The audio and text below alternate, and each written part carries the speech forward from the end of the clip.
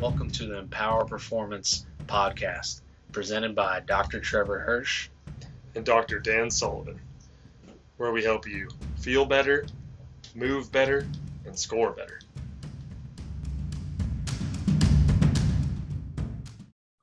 All right, today we're really excited to have Dr. Kate James on our podcast. She's the owner and physical therapist at Driven Physiotherapy, or Driven PT. So, Kate, thanks for joining us today. Sure, thanks for having me on. Absolutely. Well, for all those people that don't know anything about you, go ahead and give us some background on what you do, where you're located, kind of your journey to become a PT, some too. Okay, so I own Driven Physiotherapy, and I'm based in Salisbury, Maryland. I work primarily with runners and endurance athletes, but branch out a little bit into active adults.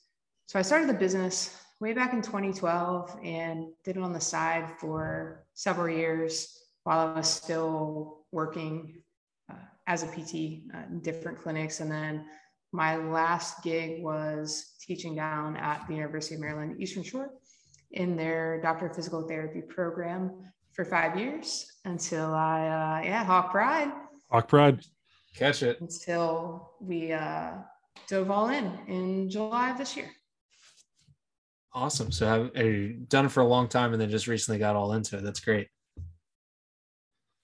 So tell us where you grew up, what colleges you went to, that sort of thing. So I grew up here on the Eastern Shore, split some time between Willards, which no one knows where that is. It's like halfway between Salisbury and Ocean City. And then my dad lived down in Lewis, down near you guys. So I spent a lot of time down in Lewis, Rehoboth as a kid as well. And then I made my way up to the University of Delaware for undergrad. I got an exercise science degree up there, and then came back down to UMES and did my PT degree there. I graduated back in 2009 and then headed straight out to California. I worked in LA for close to 2 years before we made our way back to the shore. Awesome. So you've been coast to coast. Coast to coast. Yeah. There you go. Well, we're excited to have you on today, Kate, because one of the reasons why we even started Empower You PT, is even exposed to the type of physical therapy we do is because of what presentation you gave in PT school at University of Maryland Eastern Shore. So I give you a shout out and thank you for that. Absolutely. It's kind of like the dream to see every year. I just hope that, one or two students would hear about kind of a different model and see how good it could be and take it and run with it. So the fact that you've done that and then Dan's on board now it's pretty cool for me to see too, having you guys both as students a few years ago. That's awesome. Yeah, it's pretty cool to see, I'm sure, from your perspective of seeing where your students have gone. Well, since we're talking about kind of our model, everything like that, for those people that don't know what we do with At a Network PT, maybe we can talk a little bit of that and you shed some light on how it works for people that are not used to this type of model and some pros and cons of it for the clinician and patient. Absolutely. So like I said, I graduated in 2009. So I've had a lot of experience in different types of clinics and different practice settings, so I know the grind of working in an outpatient, kind of a traditional outpatient clinic where you're seeing, 18, 20 people a day. You're just kind of cycling them through. You've got maybe some techs helping you out and it's fun, and I think even in that model, everyone has a good time, but you get to the end of the day and you've got your pile of paperwork and you're trying to, give each client the time that they need. And it's just really difficult in that setting. So I came kind of to a point where I had to figure out, okay, I really like what I do, but I don't like how I have to do it. And is there another way? And I started listening to a lot of information about cash PT, even way back in 2009. I remember hadn't been out of PT school too long and was looking into it. And it just wasn't much of a thing then, right? It wasn't. No, there were a couple of resources at that time, like Jared Carter had some things out there, and just looking to see that, okay, it could be different. You could actually have the time to spend with your clients and figure out what's going on with them and be able to take them through the whole process rather than just getting just a really quick glimpse of what's going on with them and, you know, maybe the 10 or 15 minutes you had from a hands-on perspective. So I think that you get better outcomes that way. And I think that it is, especially for active people that really have a desire to get back to a particular thing, whether that's golf, whether that is running, or whether that's, you know, weightlifting, or whether it's like playing with your kids or your grandkids outside. You know, if you have a really well-formed goal, then you need someone with a kind of a well-formed plan to get you there. And the cash model really allows for that. So I slowly kind of dove into it and realized, yeah, this is different. And I enjoyed it a lot more. And I feel like my clients get better from it. You know, the result is better at the end of the day. It's a win-win on both sides of the equation, right? For the client and then for the clinician as well. Absolutely. So when you started back in 2012, you said, right? Yes. There really wasn't many people out there doing this type of thing. Was it hard to kind of get it rolling at first? Was there much resources where you get help as well? Sure. I mean, the resources that are out there now, you know, certainly in the, you know, the mastermind that we're in, and just the sheer number of cash clinics out there is totally different. So I definitely felt like I was kind of on an island, and it was hard to figure out how to build it and how to figure out how to have conversations with potential clients about the differences and, you know, get that buy-in for them to see, because it was such a different thing. There was no necessarily point of reference for most people. And even beyond just PT at that point, I feel like now it's not uncommon for your dentist or for your eye doctor or things like that to be out of network. But I don't feel like it was the case then. So it was a little bit of a different conversation. So yeah, I think you see it was more definitely people. a learning curve. Yeah, I bet. Yeah, I think we see more people do it today just because of how there's been so much more administrative burden and how the insurance has really switched from just being the payment system to the dictator of quality of care that people get and the type of treatment they get. And this like third Sure. party that's saying yay or nay that you get to get this versus someone else. And I think the consumers are, you know, I think people have seen that as well. I know even from my perspective, you know, I would much rather go out of network to see a provider that I feel has the time and has the, you know, the bandwidth to be present in, you know, the setting that we're in and feel like I'm getting value from my time and my money. So I think that there's been a little bit of a shift, you know, across the board with that, as well as the healthcare system has gotten more burdened. You know, so if we can, as performance PTs, provide that space for people that do see the value in it, I think it's a really cool thing.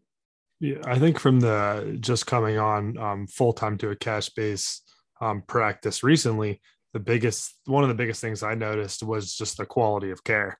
What you were talking about earlier, I just feel like in that old traditional model, seeing tons of patients, I don't think I was kind of maximizing like how good of a PT I could be, like the quality of care I was giving each patient.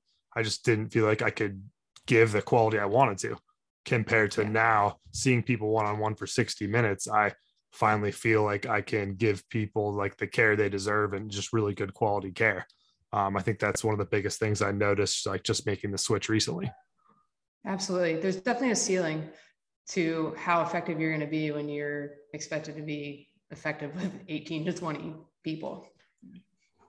Yeah, I think there's multiple options. You could be a really good PT and burn yourself out, and then you have like 20 notes to do at the end of the day, but everyone got great care, but you feel completely exhausted, or your care kind of suffers even though you want to be better and you know you have to get these 20 notes done and you're able to get out of work on time, but then people don't get the same quality care or better as quickly, unfortunately. And for those of the people who are listening that don't know what cash PT is, it's basically a way of saying like add a network physical therapy, where you essentially pay us directly. That way there's no third party that's dictating what you can get, how long a treatment you get, anything like that. The cool thing, and you'll touch on this in a second, Kate, is that we can essentially do whatever your body needs. If we're treating you for your back pain, we get you out of back pain. We thought you were going to come in and show you some cool exercise to help you get back to golfing, but you know what? You just went to golf and now you have golfer's elbow. We can just treat that too, right? Versus like, oh, sorry, you have to go get a referral. We have to start a separate case. Like, we can't see you for that. It's not your back. We treat the person as a whole, right? And I'm sure you see that a lot in your practice too, Kate. Yeah, I think the really cool thing is sometimes we're able to get people out of the pain that they originally saw us for. And it's pretty cool to see how people's goals sort of shift from that point sometimes. So even if it isn't, another issue pops up somewhere else, it's something like, oh, wow, I didn't know that I could now run, 10 miles without pain. Okay, maybe I want to sign up for a half marathon and do that. Or, you can just kind of expand your goals, and we have the flexibility to do that and really look at the person as a whole. I know in my practice, and you guys probably do this as well, I'm digging in not just to the issue that brought them here, but we're talking about sleep, we're talking about nutrition, we're talking about stress, good and bad, and how to really zoom out and take a look at the entire person and see what's going on. And I don't think that is something you can do in the traditional model. And I think for me, that's probably one of the things that I honestly enjoy the most, is to try to push people beyond even what they thought they could do, because our model allows for them, to kind of move forward quickly and beyond what maybe they even thought they could do. Yeah, I think you hit it on the head with that. And one of the reasons I came to PT, I don't know about you, Dan, and you, Kate, but is about building relationships with people. And everything you just said there, I mean, you're really connecting on the human level. One, so you can get to know the person better, get to the root cause, whatever's going on, but then you actually get to treat them as a person and a full human, right? Instead of just like a number or this 815 knee or whatever it may be that's coming in. And then touching on what you said there too, you get to see the full picture. I'm thinking of one golfer I work with in particular. His goal was just to get out of back pain when he plays golf. And then that quickly turned into, now he's deadlifting again, he's back squatting. Now he's shooting like the lowest score he can imagine. So, and he's going on golf trips where he plays like 6 days in a row, like 36 holes back-to-back days. So that small goal now turns into this like massive goal that he didn't even think was imaginable. And I'm sure you see that all the time with your runners. Absolutely. And it has such an impact on quality of life beyond that particular issue. It just builds confidence and connection, and allows people to get back and do fun stuff with their friends, a lot of times, or their family. A lot of times that, they're able to do those things, and that's pretty neat. It's giving them something beyond just kind of a traditional outcome. So we're talking about running a little bit. That's your passion. Let us know how you got into running. Oh, wow. Okay. So thinking kind of what you said about the conversations that we had, at UMES, getting you into this, I have somewhat of a similar story. I ran growing up for sports, but it was never something I enjoyed. It's something that I kind of had to do. And I actually had another student who was in the program, and he was a triathlon coach. And he had a client here in town who was having some issues that obviously, since he was still a student, he couldn't treat. And so I began to work with her, and she's just incredible. She does tries, she does, ultras and different things like that. It's like, oh, this is kind of neat. So I signed up for half after working with her for a little bit. And then it just sort of snowballed into something that I really started to enjoy. There's a really great running community here on the Eastern Shore. So getting to know people there, and then just being able to push myself in kind of a different way has really been fun. And I got two noisy kids at home too. So part of it is just like a nice pause button from that to just get out and relax a little bit. So that was kind of what got me back into running and got me really, focused on working with endurance athletes at Driven. That's awesome. Now, so you're a big runner yourself. So what's the furthest distance you've ran? So I did 50K last February. And I'll be So how many doing miles is another that? 50K 30 in miles? 2 weeks. 31. Yeah. 31 miles. How long does 31 that take you? miles. Last year, it took me 6 hours and 10 minutes in the freezing sleet and knee-deep water of the course. We'd had some snow the week prior, and then temperatures were just to the point where it was like sleeting for pretty much the entire time. So it was definitely the hardest thing I've ever fun done. doing it in those weather conditions? Because that sounds rough. It was rough, but looking back, it was fun that day. If you'd asked me, I would say absolutely not. Other than like crossing the finish line, you get this mug. That was the fun part that day. But then looking back on it, it definitely was character building. I'll say that. I ended up actually that next week putting in my notice to leave the university and jump into this full time. So it was kind of one of those things where it's like, oh wow, I can do hard things. So I think that, especially when you get up to some of these longer distance runs, it becomes beyond just like your time, the accomplishment of pushing through and finishing something like that, I think, has benefits beyond just the running and just the physical aspect of it. What's the preparation look like for a race like that? Running a lot. How long? Just being consistent, I think, is the thing. Like with anything, being consistent and doing a little bit at a time. Obviously, in the months leading up, you have to ramp up things a little bit. But I think last year my longest run before the 50K was up to 20 miles. Kind of approach it a little bit differently. This year, I actually have a running coach because I value being coached. So he's working me through a plan, and I trust him, and I'm going into it feeling good and running a decent amount, but also doing some strength training and prioritizing sleep and all the other things too, to make sure I go in to the line as prepared as I can. That's good. And always practice what we teach is a good thing to do for sure. So running 30 miles, man, it's impressive just to get a marathon, and that's 26.2. So you even got a marathon and some. Yeah. I can't imagine crossing the finish line must be a wild feeling.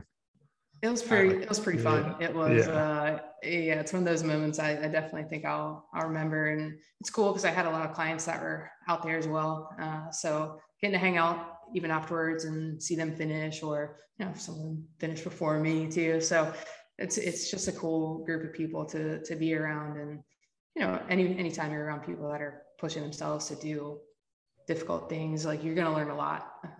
So and the running community is a pretty unique community, how diehard everyone is, like you said, to run through all that mud for a mug, right? Or sometimes a shirt or socks. A mug, a buckle, medal. It's funny the things that people do for like something seemingly so meaningless, but the meaning is what you make it, I think. The longest distance I got was a half, and they gave us like a crab as a medal with like a Maryland flag on it. It was the coolest thing ever, right? It was totally worth it. Yeah. I ran a 5K to get once. you out there for something further. Oh, come on. There you go. Yeah, I was going to shame Dan on his lack of running distance, but I wasn't going to bring it up. Yeah, he did. My wife is the runner of the family. She'll get out there, and I see how much preparation it takes to run a half marathon, let alone, a 50K. I mean, I can't imagine. It takes a lot of prep work. Lots of late night treadmill miles after the kids go to bed. That's how I lots of late nights, lots of early mornings. Now, so ultra marathons have really gained a lot of popularity now, right? What's the longest distance they go up to now that you're aware of? Oh man, they're all over the board. So there's some different styles. Probably the most common and what kind of gets people in is a 50K. So that, not too much over a marathon, but then there are races, 100 milers, 100Ks, races, 250 milers I've seen. And then they have different types of events. They're called like backyard ultras. So it's essentially kind of like a last man standing type event, and they start and they don't end until someone stops running. So I believe there was one this summer where, gosh, I'm going to get the mileage wrong, but it was hundreds of miles that were run before, until the last man standing. So it's just kind of incredible, the sheer amount of like will that people like a real life come up with. A real life Forrest Gump running scenario. The guy someone just kept running until he said, I'm tired of running. Just kept going. And then they're like, and then one day I stopped. Here you go. That's pretty crazy. We have a friend, his sister ran 100-miler, and I think it took her, times better than I, but like 22, 23 hours. Something that's a pretty impressive, that's a solid time. And different races have different cutoffs and things like that. You're dealing with where the race is, if there's a lot of elevation, things like that. So that's where the terrain really comes into it, which is a little bit tricky here since we have no elevation, so people that are preparing for races that are outside the shore, it's a little bit different. They may be making some weekend trips or doing lots of step ups, lots of things like that to try to get them prepared for climbing and descending and things like that. Now, a distance like even the 30-miler you did, or the 50K, I should say, or a 100-miler, walk someone through what that kind of looks like out there on the course, since you're out there for a longer time running. Like, what do you have to do nutrition? What do you have to do hydration wise to make sure you can actually get to the finish line without, getting injured or, becoming dehydrated or anything like that? Sure. Yeah, that definitely, the nutritional aspect of it for ultras is one of the trickiest things to get dialed in. And it really can change on any given day, because you're dealing partially with, the weather conditions, whether or not you're going to be losing a lot of those electrolytes, or whether, it's the temps aren't too bad, but you're eating pretty consistently. So you'll start eating just a few miles in, and you're taking in some calories every hour, if not ideally a little bit more often than that. And then depending on the race course, some of them are loops. So you get back to one point where then you might have your things, and they usually have aid stations set up where they're providing some types of food and usually some sort of electrolyte drink or something like that. Or there are courses where it's not a loop and you have aid stations stacked, throughout. So it just kind of depends. But a lot of times the aid stations are the best part. It's pretty interesting. The ultra running crowd is a pretty interesting crowd. So, you might think of a marathon where you get to an aid station and they've got some Gatorade and maybe some like those little goos, the gels or whatever.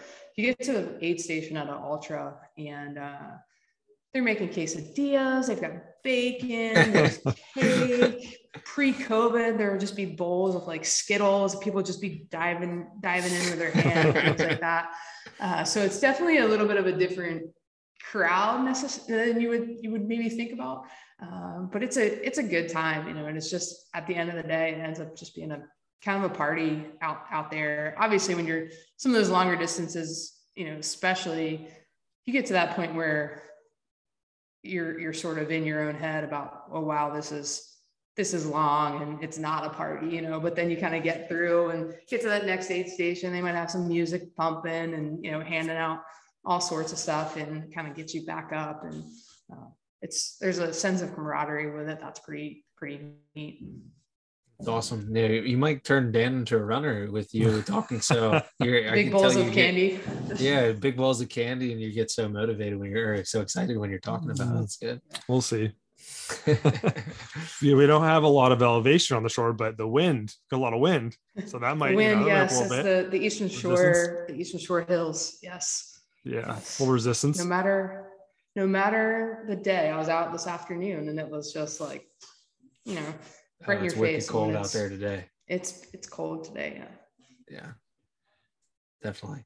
Yeah. So with your, you're definitely obviously very passionate about running. Did you have to rehab yourself? Any injuries or anything that you had to kind of rehab through to get you like where you are now? So I've been pretty fortunate over the years to not have anything too crazy. I think if I deal with anything, I had some Achilles issues all the way back in high school, and for better or for worse, I don't know if I necessarily had the proper course of rehab at that point. I went to PT a couple times, but nothing sticks out as being, real significant about it. So if I try to program, I try to make sure that I watch my training load and am doing some strength work to try to minimize the chances of that kind of popping back up. But yeah, that's my pun intended Achilles heel, I see what you did there. That's good. That's good. That's not the first time you used that, I don't think. So you're practicing what you preach then, for not having any injuries and being able to run like that. So you're putting the work in, sounds like. Most of the time, right? And I think most of the time it's about just making sensible decisions. I think runners, we kind of want to push it a little bit more than we need to. And when I first started running consistently, I definitely did that. And, I had some Achilles issues, and then I quickly learned that, okay, if I'm going to do this long-term, I need to do it in a way that's going to make sense and in a way that's not going to put me in that situation. And with running, there's a guy, he's out of University of Montana, Rich Willie, and he says that all running related injuries are training errors. So basically it's like, we do it to ourselves. So I've tried to minimize that over the years and try to work with clients to help them do that as well, to make sure that we can stay out there and do the thing that we really like to do.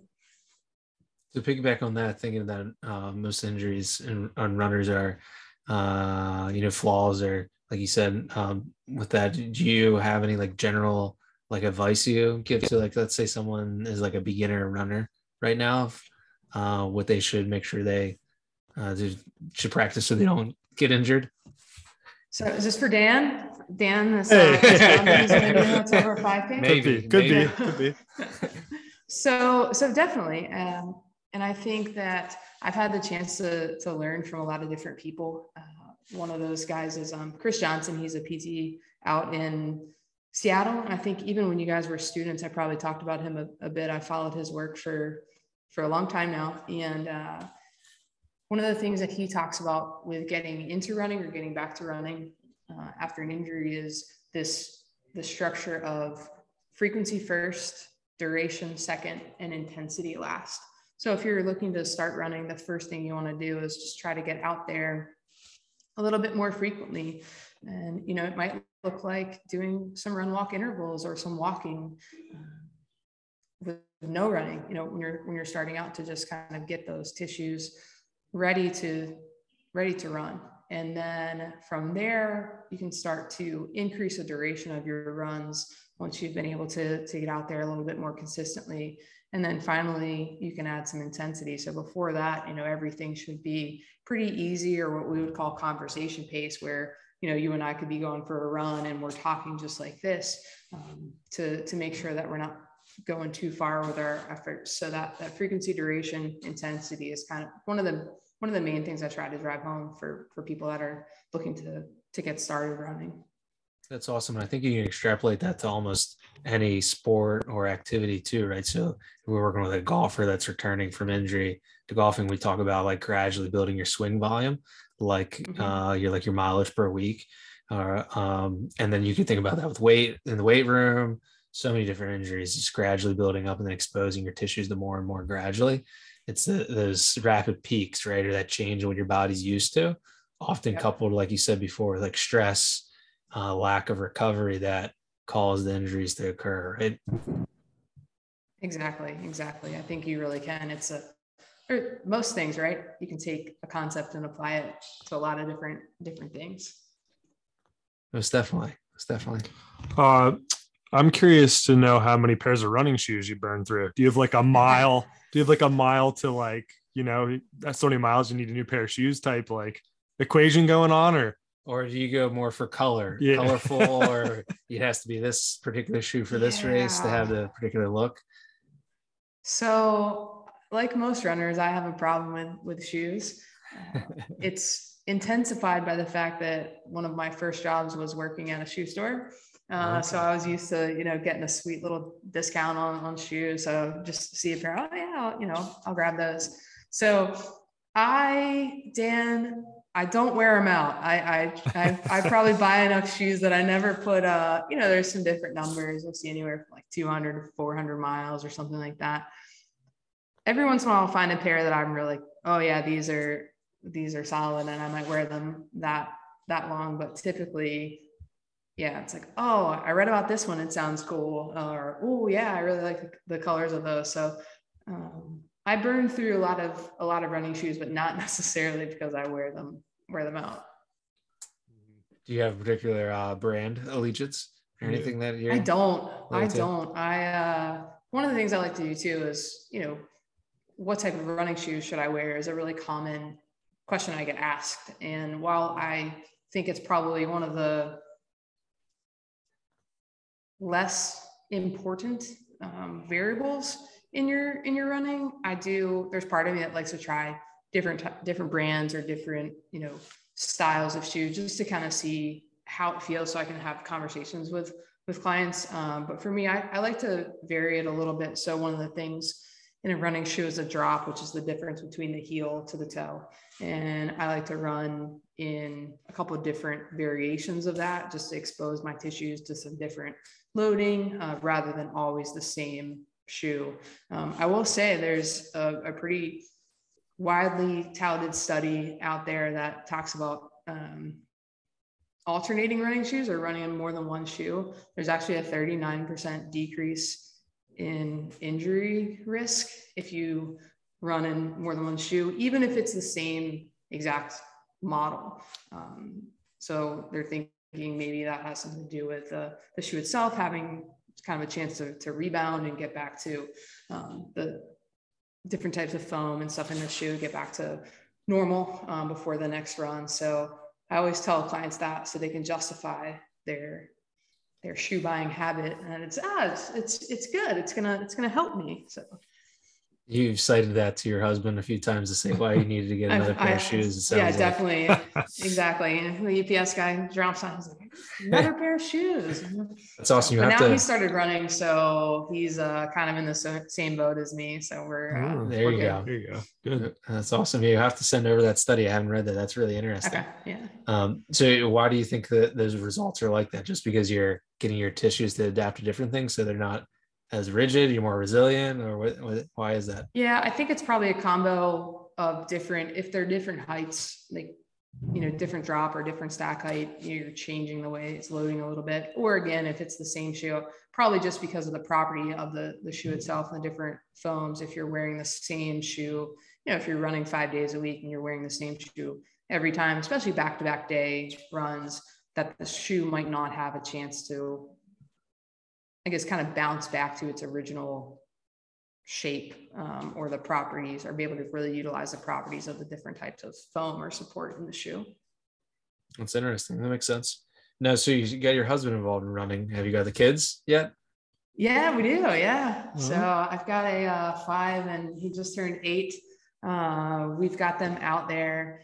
It's been pretty fun. They did one of the race directors from Algonquin Ultras puts on a cupcake run in the summer. Actually, it was his daughter's idea a couple years ago.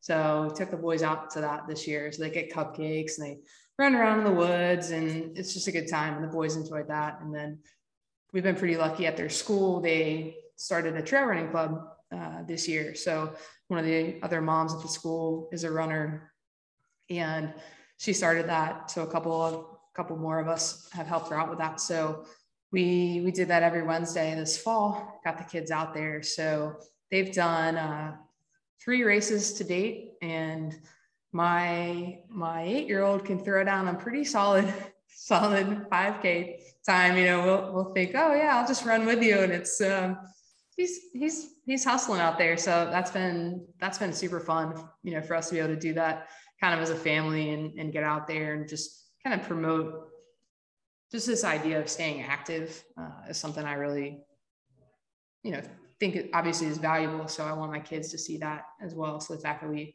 all have started to enjoy it a bit has been pretty fun. It's awesome that you've been able to share that active lifestyle with them, and they'll hopefully continue that for years to come too as they get older. Yeah. So somebody that would come and see you, like me, not a huge runner, run a little bit occasionally.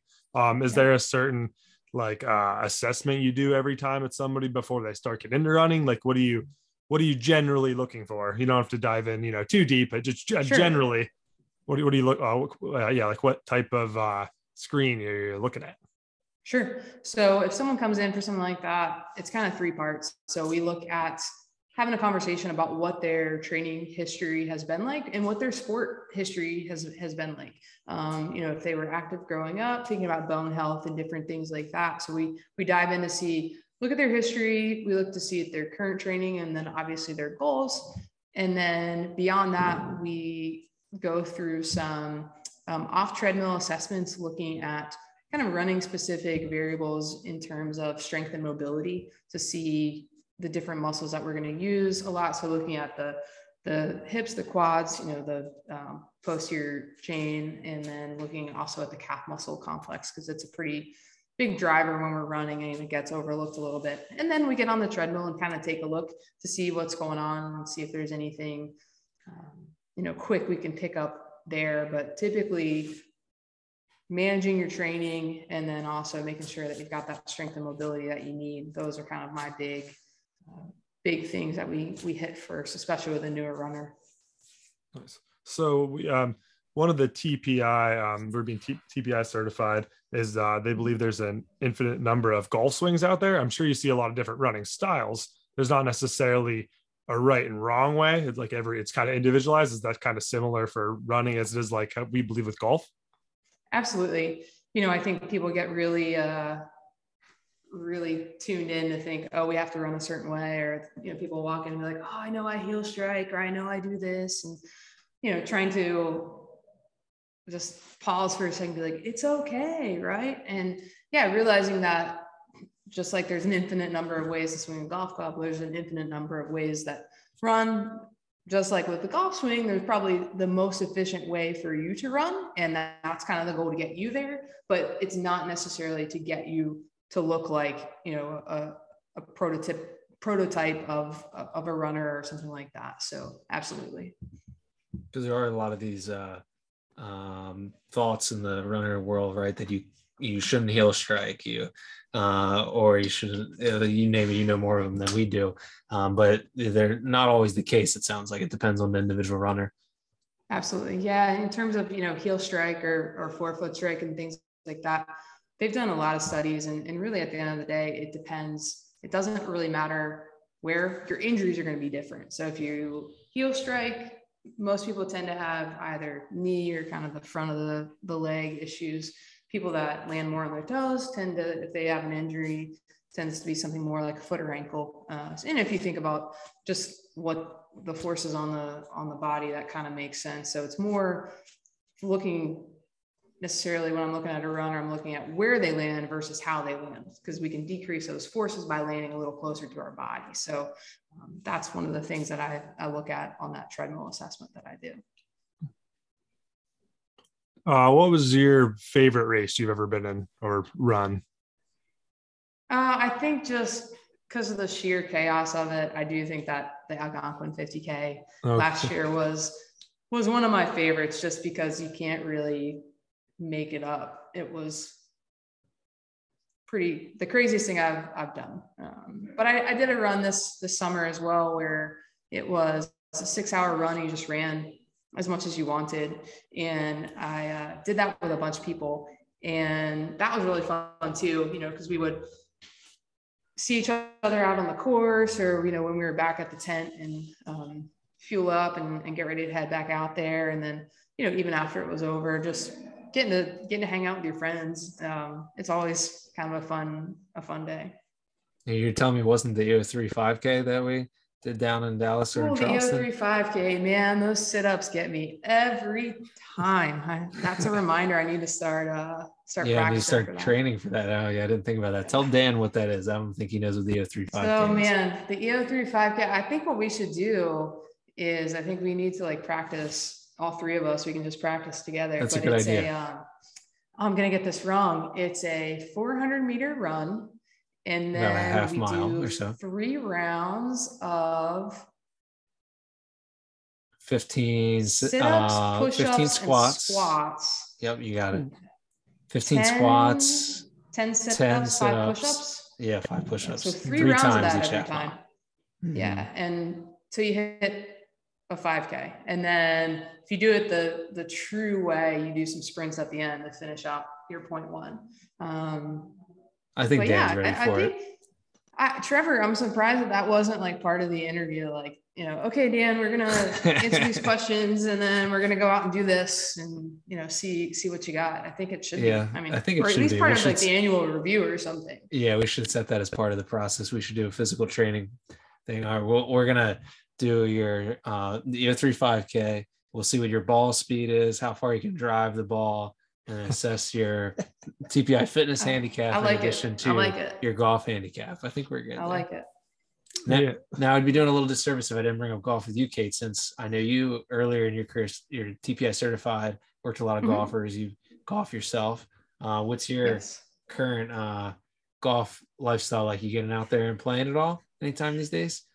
No, I don't think I've swung a golf club in years at this point. It's been quite a while. I think once kiddos came along, it's a lot easier to get out for a run than to get out to the course. So putt is kind of the golf lifestyle I've been living these past couple of years, but definitely miss it, and definitely would like to get back to it on a bit more of a consistent basis. So if my grips aren't shot at this point from being so old, I'll probably go to grab the club next time and it'll just disintegrate in my hand. Have you gotten the kids into playing golf other than putt? No, not yet. They'll mess around with some old clubs in the yard every here and there, but we haven't actually got them out to the range or the course yet. So I've got 2 boys, so we try to limit their access to anything that can be used as a weapon, because it pretty quickly turns into like golf club, over the head of their brother or whatever. So, we're introducing those things slowly.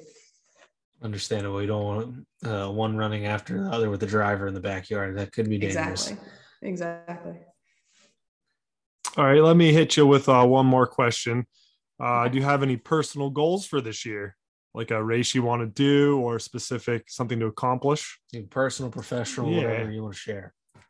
Sure. So I guess beyond the 50K here in a couple of weeks, believe it or not, because of COVID and just the way everything fell, I've not actually run a marathon before. So I've done an ultra marathon, but I have not officially run a road marathon. So one of my goals for this year is to go ahead and check that off the list. So I think I'm going to come down towards you guys in April and run the Coastal Delaware full. It starts there in Rehoboth. So that would be kind of my running goal for Awesome. this year. So that starts in Rehoboth, and where does it go?